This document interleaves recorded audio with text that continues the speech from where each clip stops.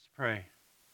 Father, you have conquered the grave in your Son, and that's why you invite us here every week. Lord, as we come together, teach us how to be a place where sinners are welcome. In your name we pray. Amen. Amen. Do you ever stop to think about the fact that the church is the one place in this world where we come together once a week to talk about our failings? Yeah, we spend about an hour every week talking about our sin, our mistakes, our failings, and then of all things, we leave rejoicing.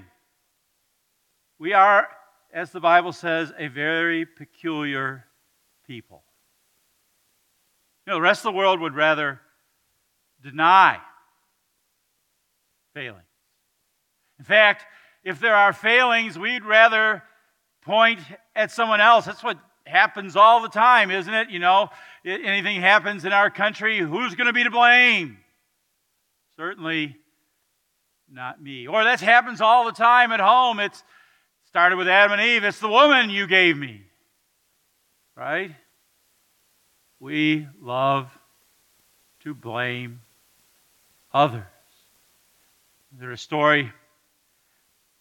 read a story about a woman who a number of years ago was brutally stabbed and murdered by a man. He went to jail, and after 20 years, this man applied for parole. And his reasoning was he was the victim. After all, she only suffered for a moment. He suffered for 20 years. It's not my fault. Church is the one place where we come together and take responsibility for our sin. We even start our worship by doing that, don't we? I am a sinner, God. By my own fault. By my own most grievous fault. And here, we find acceptance. Here we find that everybody else is a sinner too, and they love us. And more importantly, He loves us. See, that's what it means to be God's open-armed family. God's open-armed family is intended to provide a place for sinners. The Bible's clear, We are all sinners. All we, like sheep, have gone astray. That's what Isaiah says. Each of us has turned to his own way. And the longer you walk with the Lord, the more you're going to realize what a sinner you are, the more you're going to realize that truth. Take the example of the Apostle Paul. In 1 Timothy, towards the end of his life, he says, this is a trustworthy saying, worthy of full acceptance, that Christ Jesus came into the world to save sinners, of whom I'm the foremost. Now, I want you to know it was a long journey there for Paul. Before his conversion, and he describes this in Philippians, he says about himself before he came to know Jesus, he says, I was a Hebrew of Hebrews, as to the law, a Pharisee, as to righteousness under the law, blameless. And then he met Jesus. A few years later, as he writes to the Corinthians, he says, I am the least of all the apostles. And then a few more years after that, and he writes to the Ephesians, I am the least of all the saints, meaning all of God's people. Until finally, one of the last epistles he writes, 1 Timothy, coming close to the end of his life, he writes, I am the foremost, the chiefest of sinners. As he walks with the Lord, he goes from Pharisee of Pharisees to the chiefest of sinners. What is going on? Did Paul, as he became a Christian, start to sin more, become a more wicked person? No, I think if you and I were to meet Paul, we would say there is a godly, devout man. walking with the Lord. But see, the more he walked with Jesus, the more he realized how far short he fell. I'll give you an example. Some of you are golfers. I used to think that I was an okay, mediocre golfer. And then one year I got invited to play at a really good golf course, the Colonial in Fort Worth. And it was right after they'd had a PGA tournament there, so the rough was tall, which is where I spend most of my time.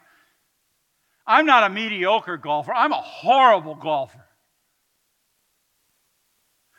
I added at least an hour onto our playing time trying to get out of the rough. And we like to feel good about ourselves by comparing ourselves with each other. You know, I'm not as bad as him or as bad as her. But when you walk with Jesus and the comparison is with him, all of a sudden you realize I am a poor, miserable sinner. And it's true.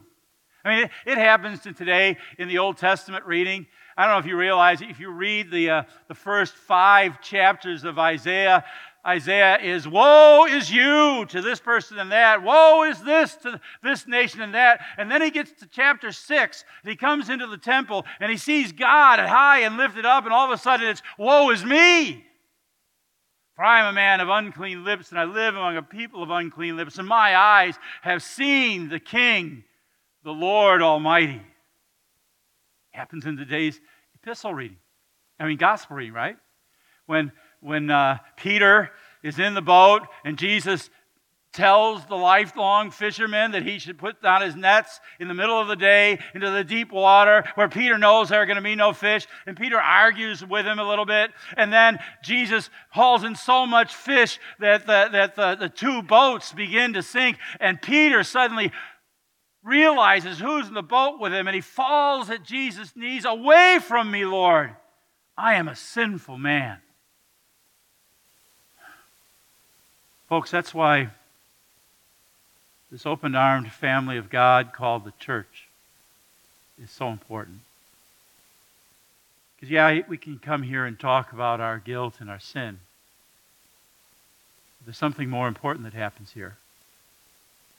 Here, sinners come to be amazed by God's love for them. I hope that you don't turn off the preacher when I announce forgiveness to you. I want you to think about how amazing that is. That the God of heaven and earth welcomes you into his presence. And the first thing he says to you is, I forgive you. What a great statement from Paul, right? Christ Jesus came into the world to save sinners. Wow.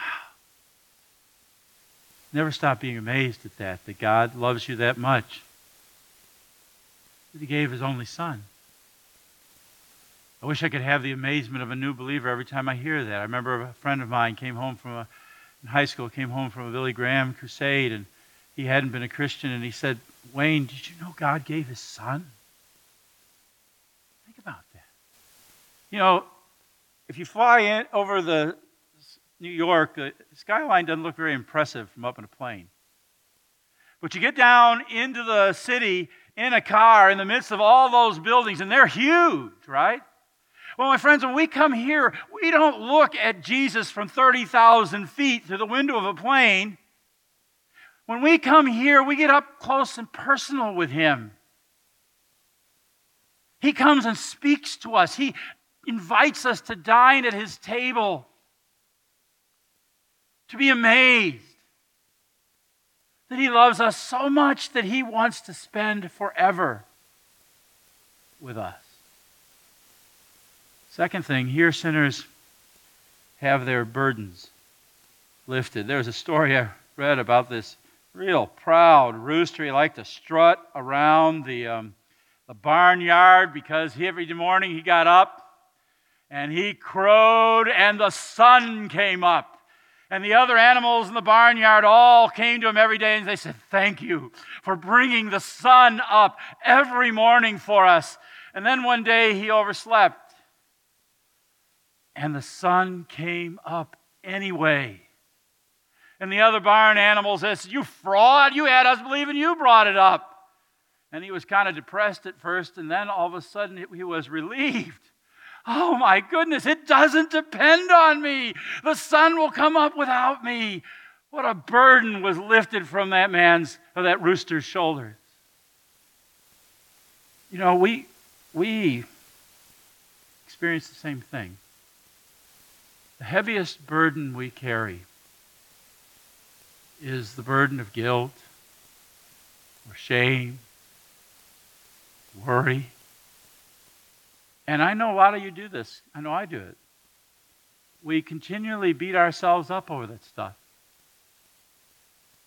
And I was reading in one of my devotion books this week, and the author said, you know, that's a crazy kind of self-righteousness. And I thought, what does he mean?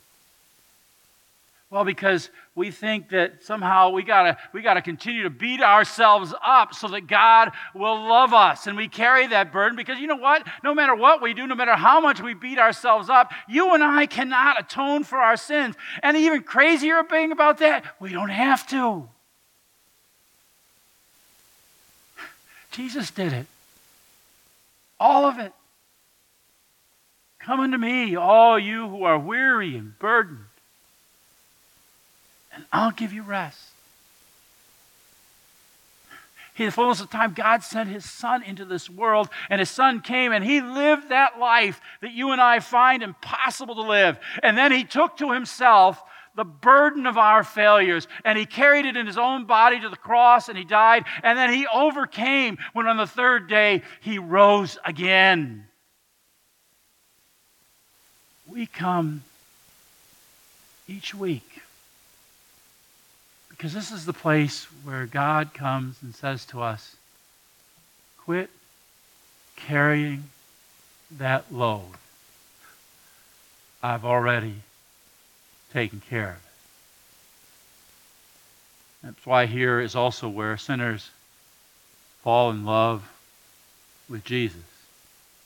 There's a great story from Jesus' life and ministry. He got invited to the home of a Pharisee for dinner, and all these very self-righteous religious people were there. And in the middle of the dinner, in comes this prostitute who falls at his knees and begins to wipe his feet with her tears and her hair. And the other people are indignant. If this man were a prophet, he'd know what kind of woman this is. And so Jesus seizes a teachable moment. He tells them a story about these two men who owed a debt to the same creditor. One owed $50 million. The other owed $50. The creditor forgave them both. Jesus says to him, who do you think will love the creditor more? Well, the one who has been forgiven more. Jesus said to him, that's right. And you sit here at your table, so self-righteous, too proud, yet only this poor woman washed my feet. Her sins, which are many, are forgiven, for she has loved much. But he has forgiven little, loves little. You know, that same scene gets played out here every Sunday. Only the woman of the street is you and it's me. And we come here only deserving to kneel before Him, maybe not even that. And He looks at you and me and He says, your sins, which are many, are forgiven. How can you not love a God who loves you like that?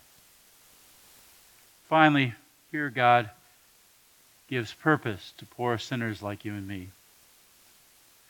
Paul discovered his purpose in God's love. He said, I receive mercy for this reason, that in me, the foremost, Jesus Christ might display his unperfect patience, his unlimited patience, as an example to those who were to believe in him for eternal life.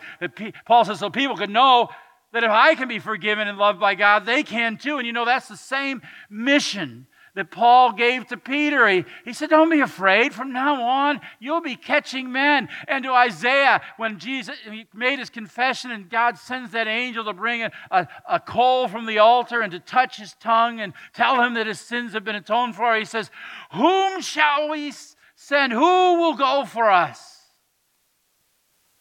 That's why being an open-armed family of believers is so important.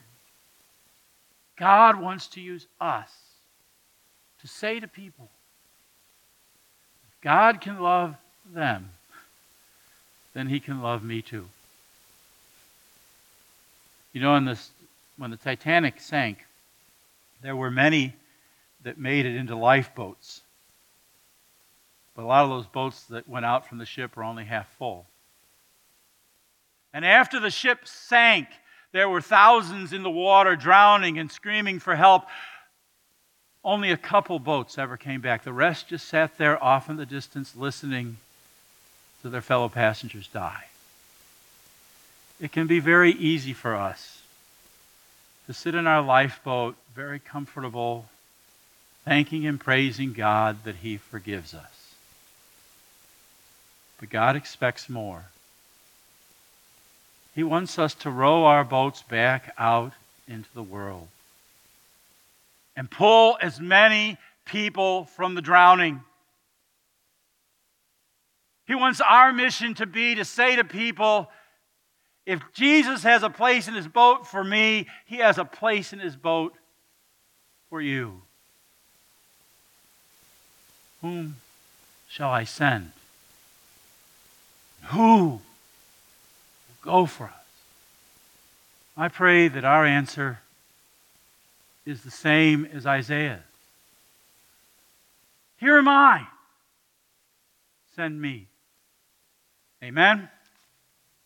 Now may the peace of God, which passes all understanding, keep your hearts and minds in Christ Jesus unto life that is everlasting.